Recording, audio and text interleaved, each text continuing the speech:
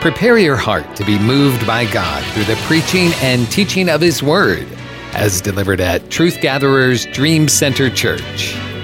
We're still in the series, This is an Exodus. This is an Exodus. My focus today is watch out, here we come. Watch out, here we come. Verse 1 reads of Acts 17, verses 1.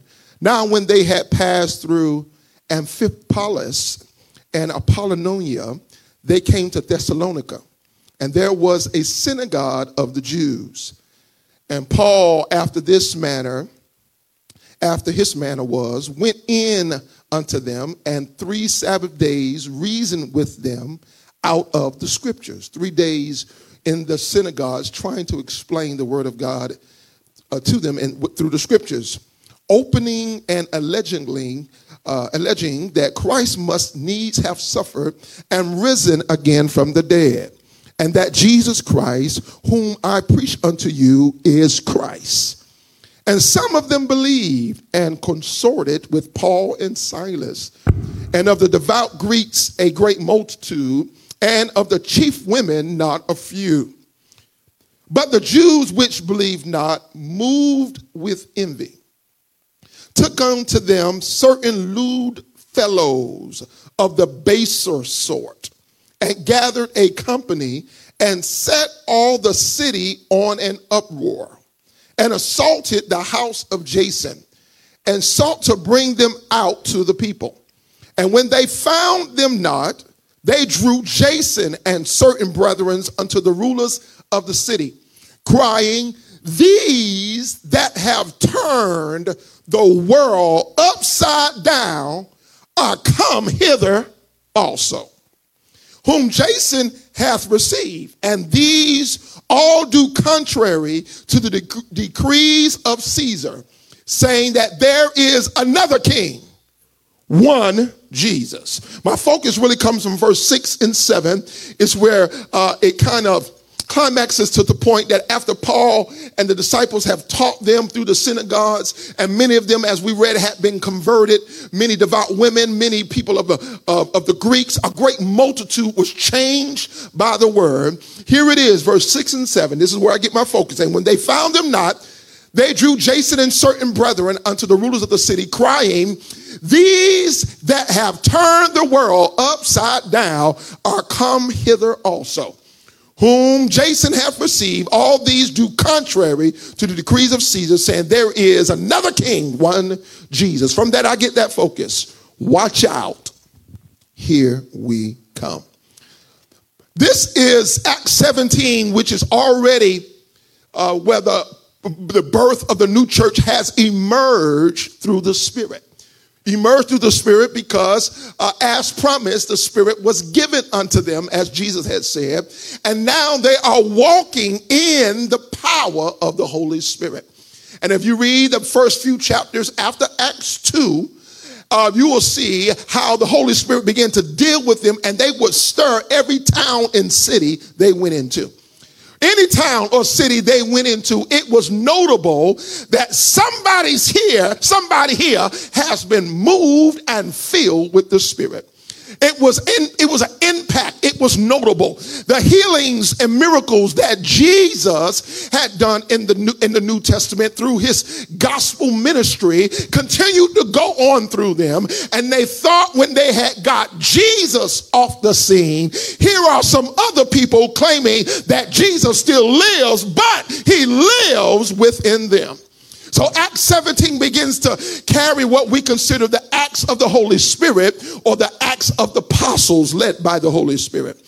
I believe if we're going to understand the move of the Spirit and really understand Acts 2, which I will get to towards the end, we must go back to understand the foundation of what Jesus taught his apostles. I want to take you to Matthew, the 3rd chapter, to begin this, because I can't rob you of the structures and the framework of what it takes to upturn a city upside down. To be people that other people can say, watch out, here they come. I got to give you the structures, the framework, the biblical principles that these men and women lived by, so we can also do the same. Matthew, the 3rd chapter, verses 1 and 2. And I'm going to skip around a bit, but use your Bible and follow me closely. Matthew 3, verse 1 say, in those days came John the Baptist, preaching in the wilderness of Judea, and saying, repent ye, for the kingdom of heaven is at hand. One of the things that those who are going to upturn a city and move in the power of God, we must understand the need for all men to repent of their sins, of their evil ways. And John the Baptist introduced the kingdom of heaven, or the kingdom of God, like this. If you want God in his fullness, you must turn from your ways and repent, for the kingdom of God is at hand. That was the message of John the Baptist. He was very passionate about his role in bringing the kingdom of God into the earth, that it was necessary to repent. Now, this message really was a stark contrast to many people who considered themselves engrafted in already. They considered themselves grandfathered in, meaning they were already Jews, or they were already a part of the lineage of God. And now here comes John the Baptist preaching to everybody, talking about repent if you want to go into the kingdom. They're saying, we have been walking with God from the Old Testament. What do we have to do now? John the Baptist says, you got to repent of your sins, because somebody is coming after me that is mightier than me. Here it goes in verse 11. He says, I indeed, my ministry, John the Baptist says, is to baptize you with water unto repentance. But he that cometh after me is mightier than I. So John is doing this repentance and baptism thing as an introduction of the one who should come after, which is Jesus. He says very clearly that his shoes I am not worthy to bear. So I'm going to be fulfilling my role in my ministry, John the Baptist says, but I'm not even worthy to compare the ministry of baptism to the ministry of the Holy Ghost through Jesus Christ. I believe this is very necessary. We have Christians who are still stuck at the ministry of repentance and baptism and have not moved forward in discipleship from the same spirit that drew them to conversion.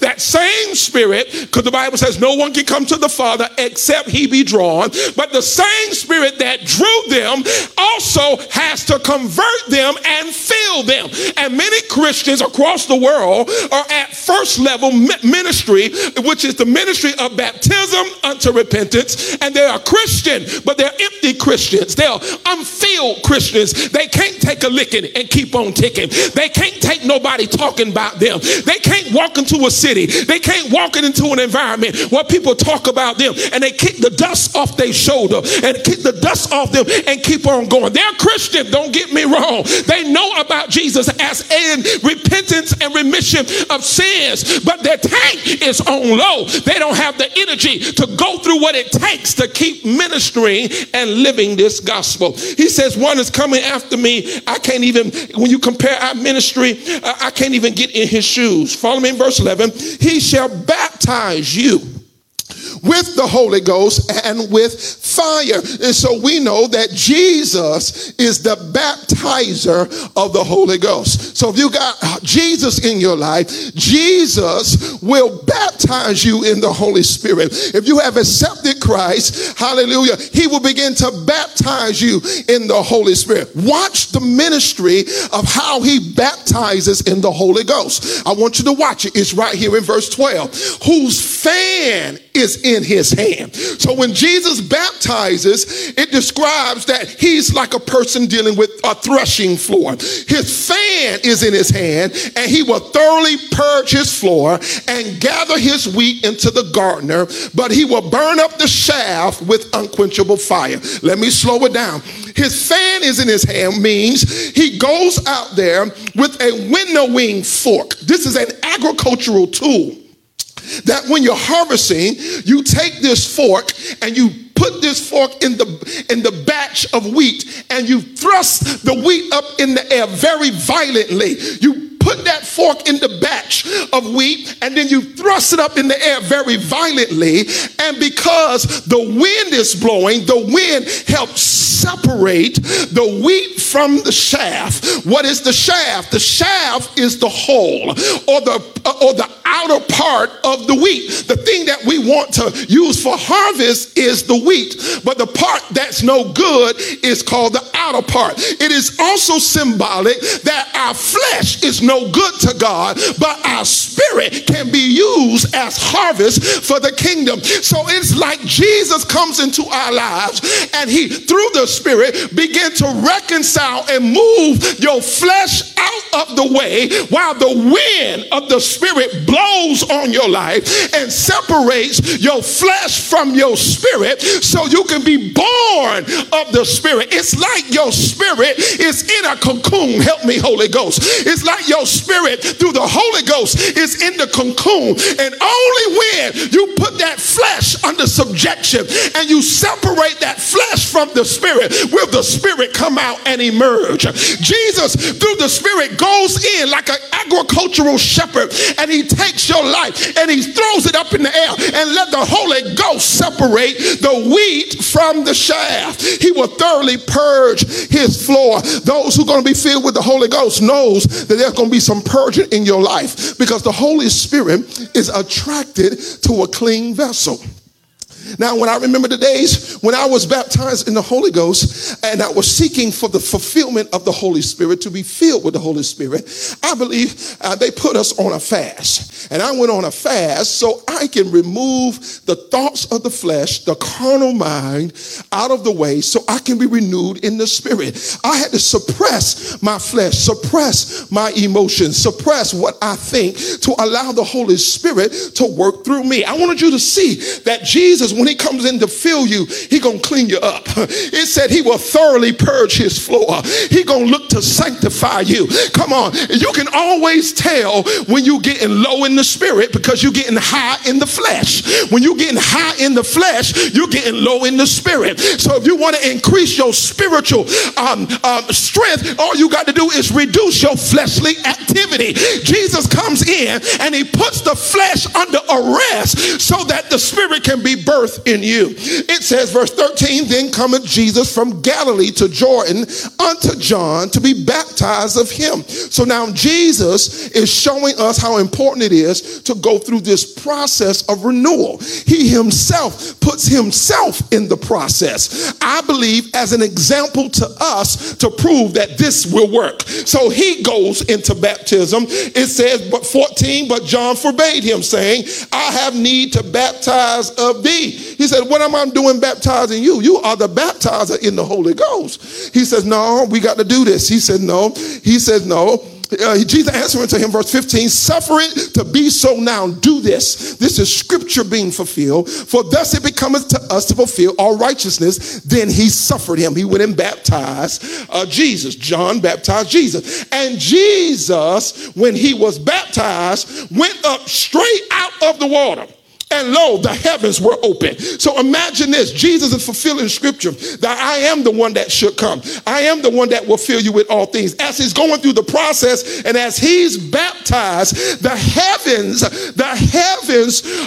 align with his heart, that his heart is right. When you're going through conversion, I may not make this thing today. When you're going through conversion and your heart is right, the Holy Spirit is automatically attracted to your heart. Now, if you're just doing it because your mama told you to get baptized, if you just doing it because your grandmama been bothering you for 2 years and finally I'm going to do it tonight because I'm tired of my grandma. See, the Holy Spirit don't come to that. But when your heart is right and you're ready to please God and you're ready to give yourself to God, watch when Jesus gets baptized, though, you don't have to make the Holy Spirit come. I ain't going to make it here today. You don't have to force the Holy Spirit in a headlock to come. All you got to do is have a right heart and he'll come on in. You ain't got to put him in no headlock. Talk about Jesus, come over here. Don't you see me? No, when Jesus was baptized, his heart was right. All of a sudden, the heavens opened up. Hallelujah.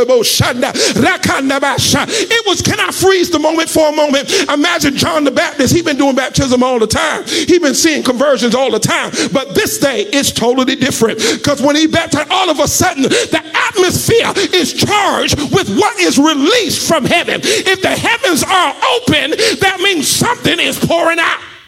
If the heavens are open, something is pouring out. And everybody is amazed at this moment. And it says that the Spirit of the Lord came on him like a dove. Y'all with me? The Spirit of God descended, came down on him like a dove, gently, but also like lightning upon him. Now, I don't know what kind of situation this is. There's something about the Holy Ghost that's both sweet and charging.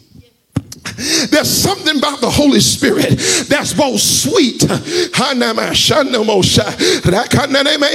you ever got it, you know what I'm talking about. He's sweet, I know, but there's something about him that he's also like lightning. There's something about it that makes your spirit light. There's something about it that makes you full of fire. It fell on him like a dove, real sweet, thank you, real sweet, but also fell on him like lightning. My God. And lo, here come a voice, the Father. So already you got the Son. Everybody say Jesus. You got the Holy Spirit. Say the Holy Spirit. Now you got the Father. That's in verse 17. And lo, a voice from heaven. That's called the Trinity. Right there in the midst of the baptism. You got Jesus. You got the Holy Spirit. And now you got the Father. Lo, a voice came from heaven saying, this is my beloved Son, in whom I am well pleased. These are the frameworks of salvation. And when your heart is right, Christ will come in and fill you. Christ will come in and change your life. And I wanted you to see how the Holy Spirit begins to work in a life of believer to change who we are. But watch this through the life of Jesus. Let's go to Matthew 4. Come on, we're just traveling a little bit. I want you to get this. Matthew 4. I'm going to start at verse 3. Verse 3. Matthew 4, verse 3, it says, and I'm probably reading from a different version here, so y'all be careful if I have a different word from you. I'm going to start with that verse 3. Matthew 4, verse 3, it says, when the tempter came to him, he said, if thou be the Son of God, command these stones be made bread. But he answered and said, it is written, man shall not live by bread alone, but every word that proceedeth out of the mouth of God. Jesus is now being tempted of the devil in the wilderness. I'm going to say that the point here is one of the ways you can continue to walk in power is you got to be perfected through obedience when you are tempted. Let me say that again. You got to be perfected through obedience when you are tempted. It's nothing to be obedient when you don't have any temptation, but you got to make it through temptation. You got to win through temptation. If you're going to overturn the world, walk in power that helps brings light to darkness, you got to win your temptation. You and I have to be able to beat the devil when we don't feel like beating him. You ain't saying nothing. I said when you don't feel, when you're tempted, you most likely don't feel like it. You got to win when you don't feel like it. You got to win when you feel like you're losing. You got to win when you feel like you're tired. You got to win. If you're going to walk and maintain power and maintain your witness, you got to win your next test. You can't keep flunking, think you're going to walk in power. You got to win when the devil comes against you to ruin your witness. You got to win. Jesus went in the wilderness to be tested, because what good is an anointing that can't overcome temptation? What good is a Spirit of God that we can't win over what tries us? What good is it? So God says the only way I'm going to show that you can walk through this, I'm going to put you in something to show you that I'm greater than what you've been facing. I'm greater than your weakness. I'm greater than your temptation. So Jesus is in the wilderness being tempted, and watch what it does. Watch what it does. I'm already hitting myself. Watch what it does. Watch what it does. All right, verse 5, the devil taketh them up to a holy city and setteth him on a pinnacle of the temple. This temptation number 2. Temptation number 1 was to take the stones to be made bread. Jesus said, man shall live by bread alone, but every word that proceeds out of the mouth of God. I ain't doing it. I ain't doing it. I ain't doing it. Why? This is why. Because the word says I don't have to. I ain't doing it. Because that ain't the only thing I live by. Man don't live by bread alone. So you're going to tempt me with my needs. You ain't going to make me act all crazy because I got needs. God going to provide my needs according to his riches and glory. And I ain't going to let you take me out of context of who I am because I don't have it right now. I don't live by bread alone, but I live by the word. It means when I don't have bread, I got his word. Oh, you ain't saying nothing. When I don't have bread, I got his word. Bread represents natural stuff. Come on. Don't act like people sin over natural stuff. Over natural stuff and things not going right naturally. People sin. But see, I ain't living by just natural stuff. I'll hold out. Even if I have to go, even if I have to be hungry, I'll be hungry and let the word comfort me through my night season and let the word keep me. I ain't saying nothing here today. Temptation number 2, the devil takes them up to the holy city and set them on the pinnacle of the temple. Holy city. So this is dealing with spirituality because he takes them to a holy city, most likely Jerusalem, and set them on the pinnacle of a temple. So first of all, a holy city, and then he takes them to the temple and he puts them at the pinnacle of the temple. And he says unto him, if thou be the Son of God, if you really called by God, if you really somebody, if you really got a calling, cast thyself down. For it is written, he shall give his angels charge concerning thee, and in their hands they shall bear thee up, lest at any time thou shalt dash thy foot against the stone. Jesus said unto him, it is written again. It's like Jesus is being tempted, but he's schooling the devil. Jesus is under a test, but the devil is getting a learning lesson. He said, let me tell you, point number 2, devil, it is written, since you don't know the word and not word. So you can't win if you don't know nothing. See, you think you're going to fight the devil and win and you don't know the word. You can't win. The spirit and the word works together. First of all, let me go back to verse 1. He was driven in the wilderness by the spirit, but the way he won is through the word. See, the spirit and the word works together. So if you got a whole lot of spirit, meaning you can jump up and down, tell pastor say shake people 3 hands, you the first one to cross your leg, you the first one to jump. But if you ain't got no word in you, if you ain't got nothing to stabilize you in the time of temptation, you will dance and never win. You will shout and never win. You will prophesy and never win. What grounds you in the fight is the word. Jesus says it is written. I want you to know what grounds me and anchors me is the word. He brought himself subject to the word, to the authority of the word. It is written, he said it again, let me school you, devil. I shall not tempt the Lord thy God. Yeah, I'm somebody, but I don't walk in my own power, is what he's basically saying. I'm not going to tempt the Lord thy God. I'm not going to be doing nothing crazy, jumping off the pinnacle of the temple, talking about who I am. We done heard many stories of many people trying to walk in their flesh, talking about they walking in the spirit, walking in their flesh. When I heard about that prophet from Africa who decided he was going to walk on water. And Jesus told Peter to walk on water. I said Jesus told Peter to walk on water. And as long as Peter was looking at Jesus, he was walking on water. Jesus walked on water. Jesus ain't tell you nothing. Get yourself back in that boat and roll yourself right down the stream and be fair and be fine with who you are. Stop letting people bring you out of godly character, trying to showboat yourself like you some type of magician, somebody. Humble yourself under the mighty hand of God. Stop walking in ungodly character. Jesus said, I ain't got to go act out like I'm somebody. I know I'm the Son of God, and I'm going to sit right here. I ain't about to go out here and kill myself and jump off the top because, to see what God can do. Talking about I got faith. Save your faith for what God tells you to do. Save your faith for what God tells you to do. Faith cometh by hearing. Stop listening to the devil. Stop listening to yourself. Stop listening to your ambition. And save your faith for when God speaks to you. Hold on to it till God say go. Hold on to it till God say now. Hold on, move. Don't get ambitious because people tell you bad. You should have had it by now. You should have done it by now. Oh, you should have do this. Pastor Joe, you should have been left your job. You so anointed. Oh, I'm anointed and I'm going to go to work Monday through Friday until God says the same. I'm going to be anointed and I'm going to walk. I ain't got to say nothing. Don't move till God says it's time. Let people bring you out of your season. Oh, you are.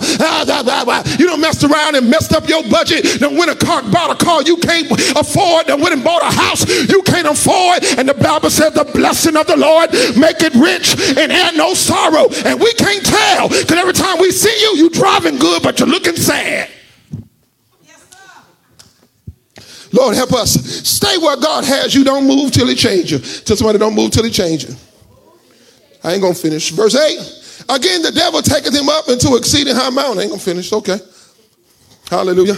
Take him up to exceeding high mountain and showed him all the kingdoms of the world and the glory of them. So he takes him on a field trip. Let me tell you what you can have.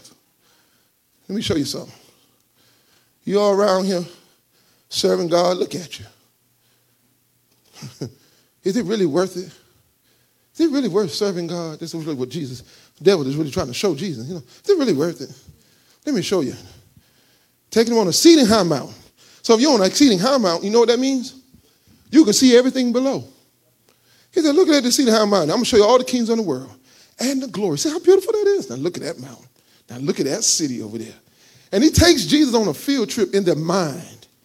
And he starts showing them pictures of what he tell them he can have. But there's only one condition. The devil says, you got he go to condition. You want this stuff? And let me tell you something. Some of us get so anxious, the devil just takes us on all kind of rendezvous. If you don't control your emotions, the devil will have you in all kind of stuff. He said, verse 9, and he said unto him, all these things will I give thee, if thou fall down and worship me. And then the sad thing about it is, see, this is how you get tricked by the devil. Here's the devil offering people God's stuff. The mountain he showed Jesus, he didn't make that one. The kingdoms that he showed Jesus, he ain't made none of it. Let me tell you something about the devil. The devil will take you and talk about giving you stuff that don't even belong to him. Have you all over there talk about, yeah, I'm going to do this, I'm going to be great. The devil will show you fame and fortune and show you all kinds of things. You got to discipline your ambition. Oh, if you're going to really be in the step with God, you got to discipline your ambition. Come on, you got to discipline your ambition. Come on, I'm an ambition person. I'm a visionary person. But you got to discipline your ambition. You can run your family amok just being so ambitious. You got to balance that stuff. You can run your budget crazy just being ambitious. And you can be talking about everybody else, because I'm different. I'm ambitious. And then, 2 years later, you broke. No, the devil done made you, showed you all this stuff, and you hadn't learned how to live with no temperance. Jesus says, let me get to the word again. Jesus said unto him, verse 10, get thee. First 2 times he put up with him. Third time, get thee. When it comes to worship, I ain't worshiping nobody. Nobody, but get thee behind me. The ultimate temptation is to get you from worshiping God. Get thee, Satan, for it is written. First he rebukes him, then he gives him the word, for it is written, thou shalt worship the Lord thy God, and him only shalt thou serve. And so I want you to know, you got to pass your temptations. If you're going to walk in power and walk in presence, you got to pass your temptations. I'm going to end right here. Let's go to Matthew 5. I'm going to end right here. I'll pick the rest of it up later. I'm going to end right here. I got too much. God's been speaking to me. Lord, help me. Matthew 5. All right. Matthew 5. Hallelujah. I've been taught that sometimes you don't teach enough because you try to teach too much. And I don't want to try to teach too much because sometimes people don't get anything if you try to teach too much. All right, so let's go. Matthew 5. This is when we're going to end it. We're just going to end it right here. Matthew 5. Jesus now goes after the Spirit of God moves him from the wilderness. He goes out and he begins to preach his ministry. All right, he began to preach his ministry. So Jesus waited till he was 30. We got to wait on ministry. I said Jesus Jesus walked around, did miracles, all kind of things, but he didn't go fully into ministry till he was 30. All right, so we can slow down a little bit. We're going to get our season. All right. Matthew 5. I know it. Keep your cards. All right, keep your cards. All right. Matthew 5, verse 1. And seeing the multitude, now watch what Jesus teaches the disciples here. He went up to a high mountain, and when he was set, it means he went up first and he prayed, got himself still. He was set. His disciples then came unto him, and he opened his mouth and taught them, saying, now this is what he's about to teach them. I want you to see this. He's going to teach them how to identify the blessing so they can have the right attitude. It's called the Beatitudes. This is all the framework it takes to walk in power. So again, he wants them to identify the blessing so they can have the right attitude. Number 2, verse 3, blessed are the poor in spirit, for theirs is the kingdom of heaven. That means those who realize and have a need for him, those who are awakened in their spirit that I need God. It's called the poor in spirit. All right. It's not talking about poor in money. It's talking about poor in spirit. Those who says I'm nothing without God. Those who say I'm nothing without God, he says, I want you to identify that they're blessed. Because if you can say I'm nothing without God, and have money, hallelujah. Now, I know some folks are still in process, and your testimony is right now, I have no money. But there are some of us who made it a little further than you. You're going to get there, but made it a little further than you that says, I have a little money, but my testimony is I'm nothing without God. Come on. See, that's the secret to life. I don't care how high he takes me. I'm still nothing without God. It's only, come on. I remember a song that says, without God, I can do nothing. I am like a ship without a sail. And so it means those who realize they have a need for him.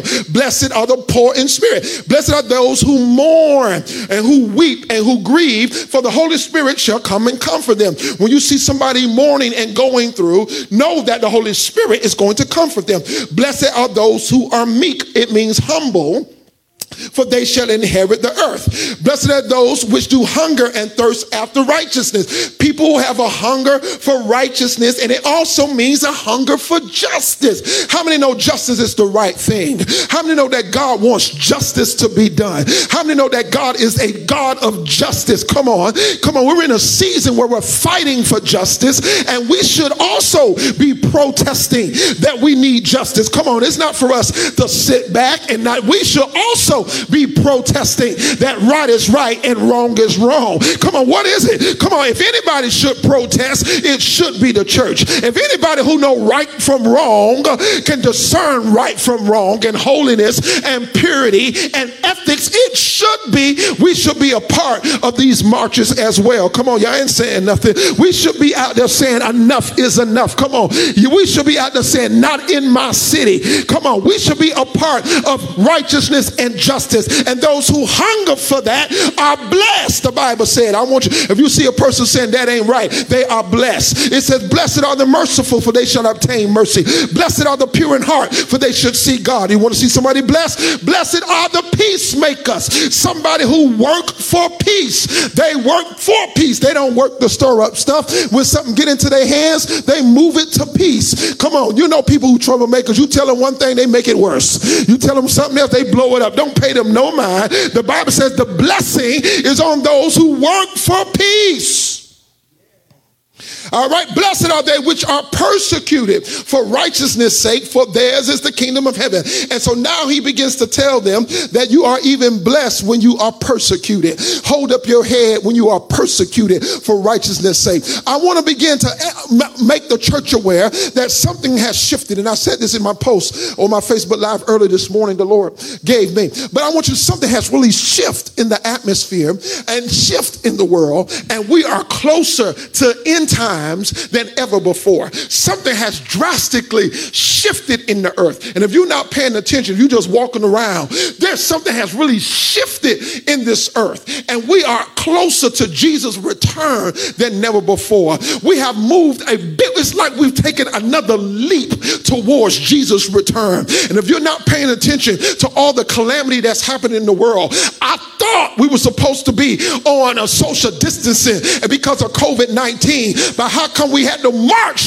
the streets of the world and had to protest? Come on, we after one calamity, after one tragedy, after another. Michigan, certain cities being overrun because of 9 foot high floods from dams collapsing. We already heard about the locusts and so many earthquakes happening just in a 3-month span. You can't tell me something has tick-tock and shifted on the timetable of this world. We are closer in the end times, and we got to understand that people of God, those who love Jesus, you better be ready for persecution. If you're going to call yourself a Christian, you better be ready to stand up for his name's sake. We are in the days of persecution. We've been living good. We've been preaching freely, but things are shifted now. We may be moving into the days where we're jailed off and put in jail for standing up for righteousness. And if that be so, we got to be able to say, so be it. for the name of Jesus Christ.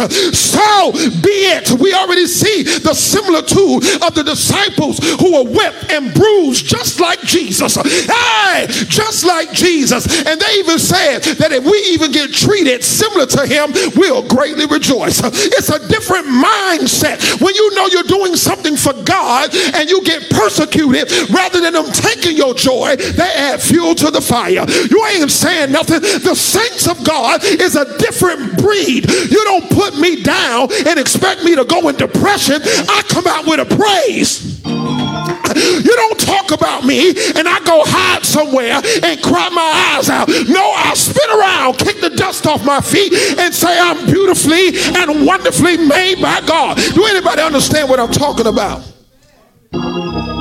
Thank you, sir. He says this to them. This is what he says. I'm about to end right here because I feel closing. Blessed are they which are persecuted for righteousness' sake, for theirs is the kingdom of heaven. Tell somebody, I got something to look forward to. If I'm persecuted for Jesus' sake, tell them I got something to look forward to. What do I have to look forward to? So, somebody say heaven. Oh, we've lost the language of heaven in the earth. We think all our rewards are down here in the earth.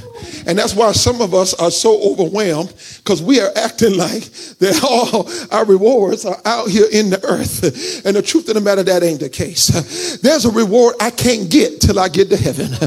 I could be blessed with new jobs here in the earth, but there's a reward that no one can even top, but Jesus got to give it to me. There's a reward that after I finish down here doing my best to treat my neighbor right, doing my best to live for God, there's a reward that's coming from God. And we got to get back to being excited about heaven. No, I don't want to die anytime soon, but when I die, hallelujah, by and by, I'm going to fly away. You ain't saying nothing. When I do die, I'm going to heaven. When I do die, I'm going to see my Jesus. And we got to get back to being excited to when we finally leave this earth, that we know we're going to be with Jesus forever. I need you to go ahead and praise him. Praise him right there. We got to usher heaven back into the earth. See, some of you know what I'm talking about, some of you don't. And I'm not trying to offend those who don't know what I'm talking about. But I remember the rich heritage of the saints, where they would get up and sing songs. And some of y'all may not know this song, but it said, I'm going to take a trip. Y'all don't know what I'm talking about. On that old gospel ship and go sailing. I'm going to take a ride right on my Savior's side. Y'all don't know what I'm talking about. Just let me give you some history. And go sailing. And when that ship come in, I won't be back again. I'm going sailing. Come on, y'all ain't saying nothing. We need to start singing about that glorious day again. About that glorious rapture where the corruptible will put on incorruptible. You ain't saying nothing. Let me finish. We got to start singing about heaven again, to let the devil know when I'm finished down here, it ain't over. I'm going to get rewarded for all my pain. Come on, we used to sing a song that say, when I see Jesus, amen, all my pain, all my suffering, it will be over. Because when I see Jesus, and they would get stuck and say, when I see Jesus, they would get stuck and say, when I see Jesus, hey, amen. How about I felt the praise in my feet. Can you stand up and jump where you are and say, when I finish down here, I still got another reward. I still got crown of righteousness. I'm going to see Jesus. You can't make me lose my joy when I'm persecuted. Oh, I feel the Holy Ghost. Tell somebody, when I see Jesus, amen. We got to bring heaven. I got 3 more points. I'm almost done. Be seated right there. Be seated. I'm done. I'm almost done. I'm about to go home. This is the framework of people that's going to overturn the world. They're going to say, watch out.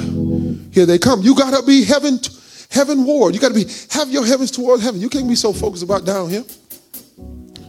There's sometimes the Bible says godliness with contentment. Says, sir, great gain. It means when I felt the Holy Ghost on it too. Godliness with contentment. Meaning there's times in your life things ain't shifting, but I'm still godly. Times in your life you're looking for promotion, it ain't happening. But guess what? I'm still holy. Somebody say, I'm still holy. I'm still looking to please God. No, the big job hadn't opened up yet. It's coming, elder. But it ain't opened up yet. But in the meantime, I'm still living for God. Yeah, you still single right now. You're looking good, fine, and man, you're looking handsome. It didn't happen yet, but while you're waiting, I'm still going to live holy. While you're waiting, I'm still going to please God. Y'all ain't saying nothing. Hey, Shanda, godliness with contentment is great gain. That's something else. Hey, Hey, talamaso, talamasa, halamashanta, rakanamasho. Have you got holiness right? You ain't got the rest of that, but have you?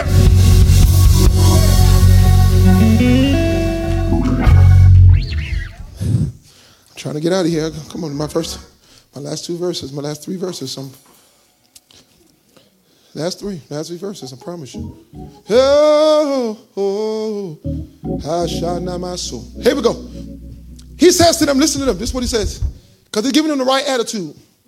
So if you're going to last in this earth, you got to have the right attitude, what it's like to be blessed. This is what verse 13. Listen, this is what I've been hearing all week. I've been hearing this one part of this verse. You are the salt of the earth. But if the salt has lost its savior, wherewith it, that's the earth, shall it be salted. It is henceforth good for nothing to be cast out, but to be cast out and to be trodden under the foot of men. Listen, all week while the world was turmoiling, I kept feeling my purpose in the earth. I kept feeling the earth calling for my saltiness. See, there has to be an alignment between the salt and the earth. You are the salt of the earth. And the earth is groaning for your saltiness. This is no time to back down from your calling, from your assignment as a Christian, as a believer. It's time to show forth the saltiness of Christ. The saltiness represents our ability to preserve, our ability to rescue, our ability to encourage, our ability to bring darkness in the midst of the light. It said, we are the salt of the earth. Salt helps to preserve. But if you have lost your ingredients, wherewith the earth shall be salted. Matter of fact, what makes salt is based on what it does. If you put salt on a piece of fruit that's cut, you put salt on a piece of fruit to help preserve it, right? Because once you slice that apple open, piece of fruit, that apple open, the elements get to it and it starts to brown. You ever cut a piece of apple, you put it in the refrigerator, or you left it on the counter for a few seconds, and not long, but for a few seconds on the counter. Sooner or later, the atmosphere tried to show you that you've opened it up, the elements of the air. But if you put salt on it, salt will help preserve that thing. Salt kind of cures it and put like a curing on it that it preserves it. All right. And so we are the salt of the earth. I believe the earth is yearning for our saltiness.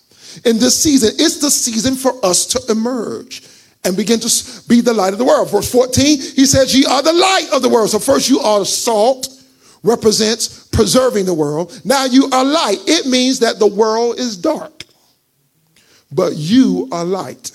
The world don't know what to do, but you know what to do, because you are the light of the world. And he describes this light as you are a city set on a hill that cannot be hid. Neither do men light a candle and put it under a bushel, but on a candlestick, and giveth light unto all that are in the house. Now listen to this. He's trying to say, stop trying to hide being a light, or stop trying to hide being a believer. How the world going to be reconciled? How the world going to be preserved if you got a whole bunch of light bearers hiding the light? You got a whole bunch of people still hadn't got delivered in your personality. Well, you still hiding Jesus. I said delivered in your personality. Well, you still hiding Jesus. You don't want nobody to know you saved. You don't want nobody to know that you don't cuss, or that you don't cuss as much as you used to. Either way, you're on your way out of it. Come on, somebody say hallelujah. Come on. I had to catch everybody. Hey, man, I had to catch everybody. Come on. You don't want nobody? No, I don't think like that no more. No, I don't think like that. I don't have to have a drink every day.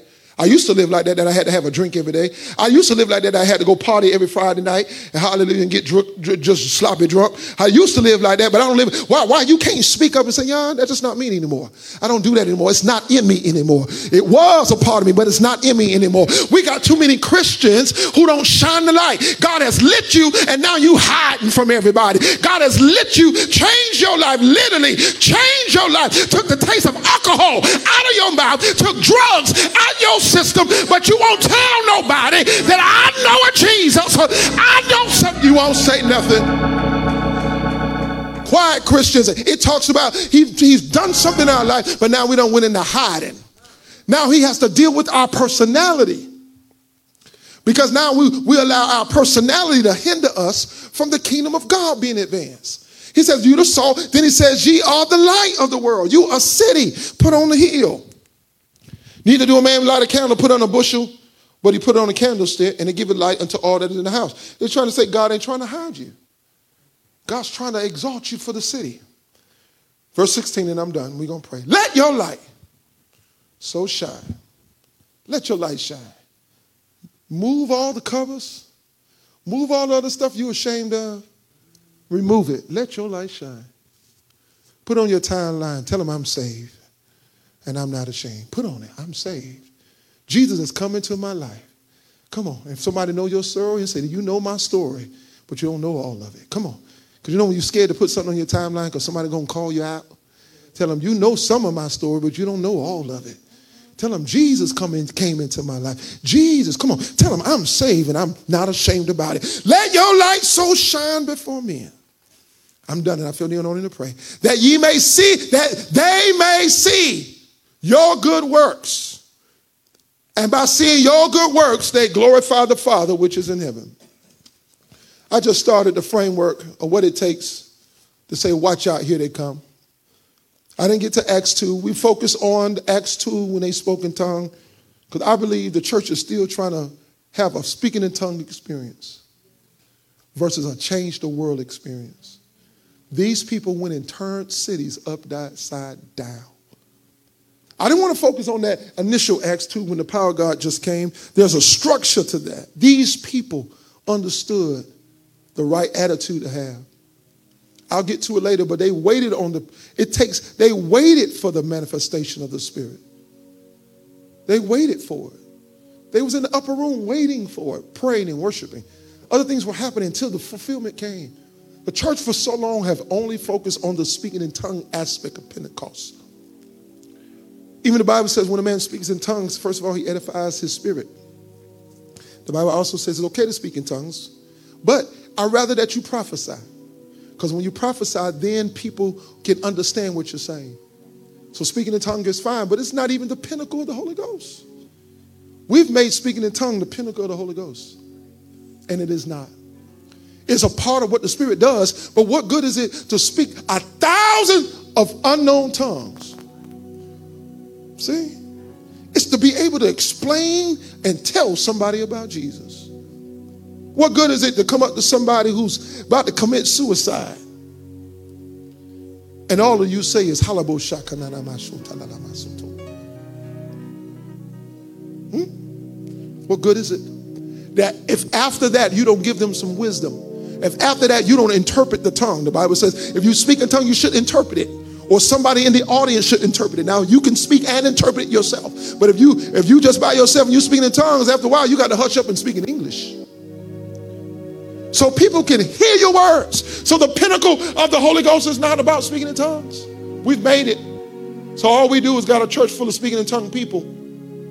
Well, the real measure of being filled with the Spirit is to be witnesses of the power. To be witnesses of the demonstration of what happens when Jesus Christ comes into it. It's the impact we make in life. It's the impact we make in cities. It's the impact. It's not just the speaking in tongues. The speaking in tongues is just a transmission. When we speak in tongues, it's the Holy Spirit transferring and speaking to us. But then we need to understand and our knowledge and our mind needs to be fruitful for what he's saying. We're just stuck on the first experience of the manifestation of tongues, and we've moved and we've missed the impact Lift your hands right where you are, just like we would do if we were here in our own church and you were gathered. You know what I would say? Stand on your feet, lift your hands. And I'm asking you to do that right in your home. Stand on your feet and lift your hands right in your home. Come on, I don't want you to be too casual while we're ministering. I know you're at home and I understand that. You can still be in your pajamas and I understand that. But I don't want you to be so casual that you don't be a part of the worship experience. Stand please to your feet at home. Stand, stand. You got strength to stand. Stand as a testimony. And lift those hands. We need the anointing of God to help us on this day of Pentecost. Father, we desire to do more than speak in tongues. Hey, glory. We desire to do more than speak in tongues. We desire to interpret and to speak the manifold wisdom of God. Keep those hands lifted. We desire to lay hands on the sick and they recover. We desire to cast out devils. We must see more testimonies. We must hear more testimonies that I walked on the street and I saw this man out of his mind. But I was able and I was led of the Holy Spirit and I prayed with him and those demons came out of him and we found out that he had talents and we found out he had gifts and we found out he was once a mechanic and we found out that he was once in college, but the devil took him on. But we cast out the devil. We need more testimonies of the demonstration of the power of God.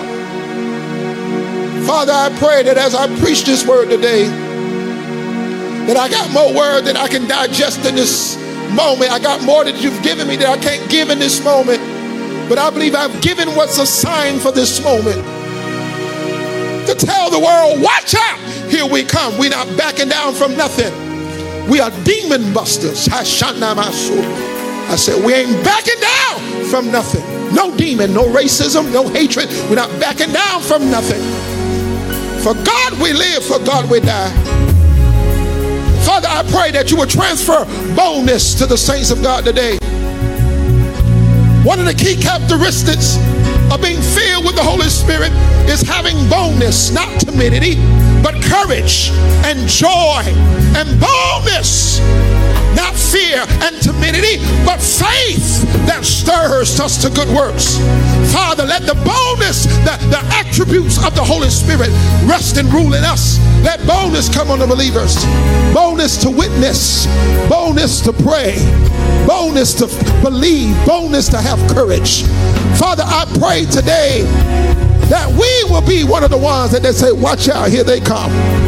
There's something about sister so-and-so. There's something about brother so-and-so. There's something about, he's intelligent. She's intelligent. She's smart. She's a director. She's a pharmacist. But oh, that's not all she is. She's a computer tech, but that's all she is. Oh no, you can tell about your problem. She can pray. That's not all he is. He's smart. Hallelujah. He's intelligent, but that's not all. He's filled with the Spirit. Thank you, Holy Spirit, for a day of remembrance and a day of refreshing today. That the power of the Holy Spirit will keep us in this evil day. That the power of the Holy Spirit will be like a fire in our hearts, giving us peace and joy in the midst of chaos. Father, I pray for radicalness to hit the body of Christ. I pray for radicalness. I thank you for preachers preaching on the street corners. Forget waiting for a pulpit. Preaching on their FaceTime line. Forget waiting for an invitation. I thank you for a stirring that's beyond money, that's beyond fame, that's beyond waiting for the Word Network and the TBN. I thank you for a stirring. I thank you for a stirring in the life of the believer. In the name of Jesus, watch out, here we come. We're coming out of whatever personality, shyness, we're coming out of it by the grace of God. We're coming out with wisdom. We're coming out with the right attitudes. With the right attitudes. With the right attitudes. There's no way we can do the work of God with wrong attitudes. I'm going to pray for that and I think I'll be done. Jesus thought it was necessary. That's Matthew 5. He thought it was necessary to take his disciples on a mountain and teach them about right attitudes. Because there's no way they can represent him with wrong attitudes. This is no way. He says, I got to teach you about right attitudes and how to understand the blessing on right attitudes. I got to get your mind right, because your mind can't be like the world. If you start thinking like the world, you're going to miss this thing. Start behaving like the world. Come on. Gonna miss this thing. Come on. If y'all start thinking that looting, Christians start thinking that looting is a part of the answer, you missing it. Come on. We ain't getting nowhere by looting. We're not getting nowhere by rioting and fighting. I know it happens. I know people get angry. I know it, and it is going to happen. But you shouldn't be endorsing it, Christians. I said, I know it's going to happen. Come on, you get people's flesh messed up enough. Come on, we say, but if you keep bothering my flesh, I'm going to need the Holy Ghost to suppress my own flesh. Right? Because I got flesh too. But we don't endorse that. Come on, saints of God. We stand up, we protest. We can march the streets. Hallelujah. But we don't burn up nothing. We don't commit. The Bible says be angry. Come on, be angry. So you ain't got to act like you ain't angry. The Bible told you. The Bible told you you can be angry. But in being angry, you got to have some self-control. You can't be angry and be slapping the dog, kicking the cat. Be angry, but sin not. Get yourself together. Get your emotions together. Be angry.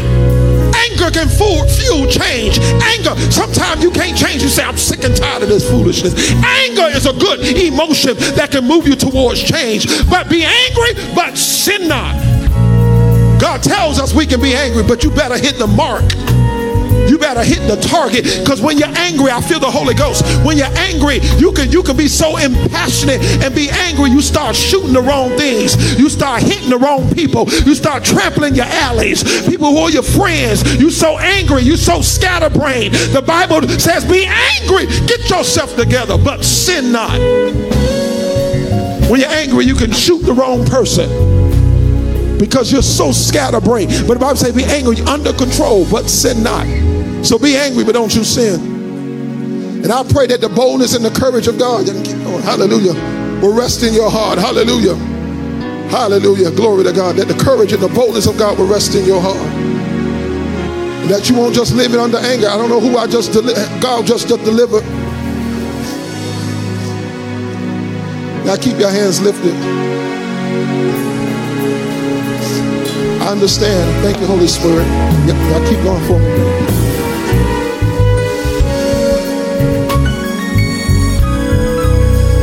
Understand now. Understand now, Holy Spirit. See, the enemy wants us so angry we're not thinking and we're not strategizing. I got it now, Holy Ghost. That's what it is.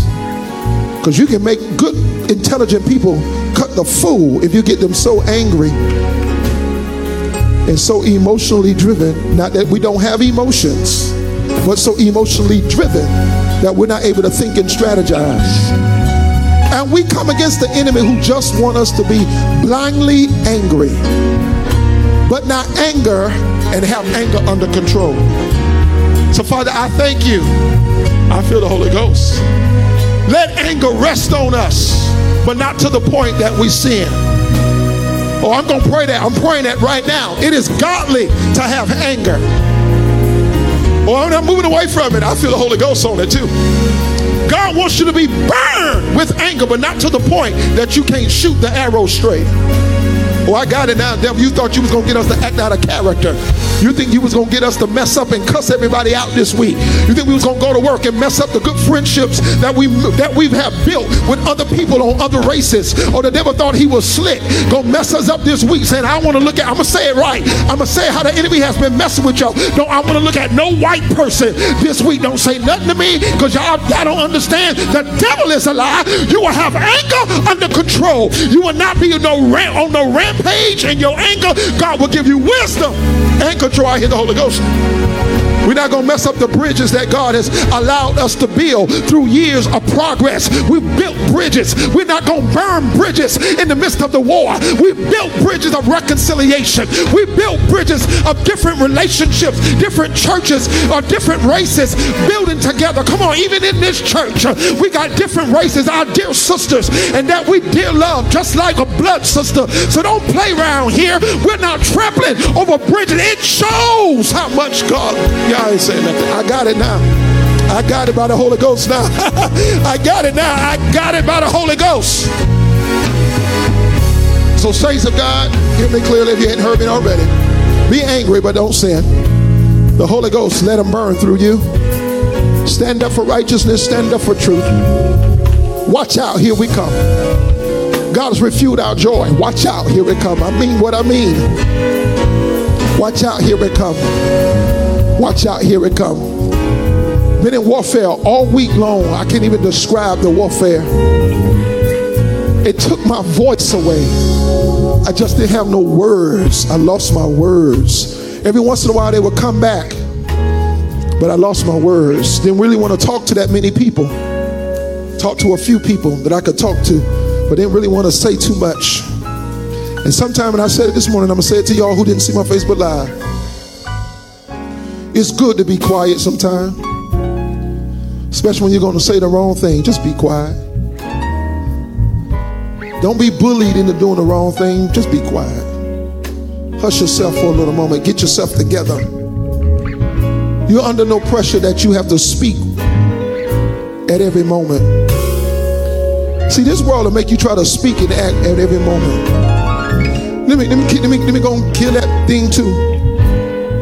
I said it this morning, but many of y'all ain't seen the thing. All of a sudden, preachers who've been preaching on love, brotherly love, against racism, all their ministry, all their life, all of a sudden, they've been called to the table because of this incident, which is real, or because they didn't do a big long post on it. As if Facebook is the only official authentication of your real feelings. Like everything that's real in my life, I have to share it on Facebook. And if I didn't come out with a publication with my stance on something, and all because it seemed like I was silent on it, that all of a sudden I'm something wrong with my heart. People are being bullied now. That you got to come out with where you stand. Now, if anybody expected Pastor Joe to say on behalf of Truth Gatherers, I want you to know that we've been preaching this all along. If I didn't come out and say nothing, don't think I'm up for election as your pastor. Say, ain't having no pastor who can't speak out against nothing. I've been preaching all year long. How you think I feel? This craziness going on. People bullying each other. You know where these people standing? People been preaching and trying to love and do the right thing, but now we bullying each other. That's the devil using our emotions. I said it's the devil using our emotions. We're destroying one another, because one of the ways that you stop unity is you get people fighting and bickering with one another. It's one thing to educate me. It's one thing to inform me so I know how to fight, but it's a whole nother thing to come against me. Now we fighting each other. Come on, y'all. We got to get smarter in this warfare. Pastors, and I'm saying it loud, pastors, hush your mouth. Hush your mouth in Jesus' name. Hush your mouth. Stop putting down one another. Hush your mouth in Jesus. Stop putting down one another publicly. Stop it. Stop it. We got to mature in this warfare. How we going to fight the enemy?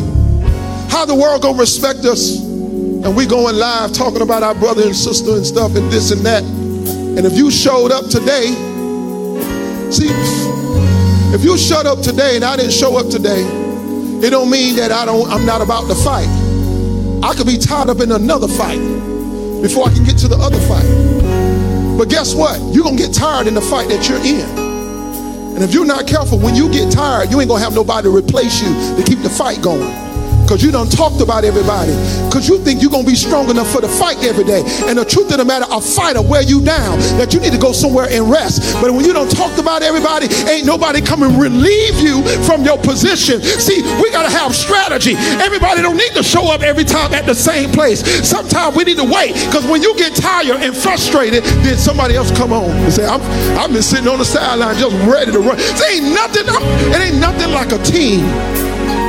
Football team that got 3 good running backs. 3 good running backs. They get that fast. They get that fast one. And he'll run you all over the place in the first 3 quarters. And then when you're in the 4th quarter and you got your hands on your knees and you tired, they begin that big Brutus, that big bruiser. He's 6'3", 250 pounds. And when he come through, you can't even hold him. Hold him, y'all. Y'all trying to hold him by the ankles. They don't wore you down because they know how to use their team. We gotta get more strategic in this warfare. Stop putting up a fight against one another. Father, I preached. I think I've released what you had me to say. Out of love and compassion for the kingdom, out of love and compassion for our cities all over the world. Come on, lift your hands. We're almost done.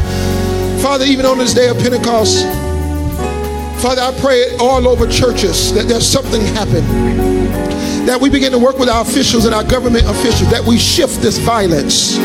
We still are angry about any wrongdoing, but we shift the foolishness. We don't want no laws, no lives lost, no more lives lost. I said no more lives lost. Father, I pray for churches everywhere that we'll partner with our government officials. And we'll partner when we need to. And I'm going to say this, I feel the Holy Ghost. We're going to partner when we need to.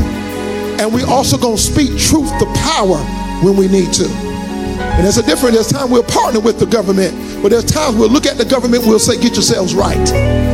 You didn't hear me? I said, as a people of righteousness, we'll look and say, government, that's wrong. There are other times we'll partner with the government. Others say, no. We can't partner on that. Y'all need to get that thing right. So, Father, I thank you today. We are the people that overturn the world. We are the people that people can say, watch out, here we come. Father, I thank you for the love that you have for us today. Thank you for what we learned through your word. Thank you for this day of Pentecost. I thank you for what you're doing in our lives. In Jesus' name, amen. Keep clapping your hands and praising him. We hope you've been blessed by this fresh word from Truth Gatherers Dream Center Church. Pastor Joseph Davis and the congregation invite you to join them. You can find more information by following them on social media. Just look up Truth Gatherers Dream Center Church. And we pray that God will bless you richly and abundantly in the coming days, knowing that He is a rewarder of those who diligently seek Him.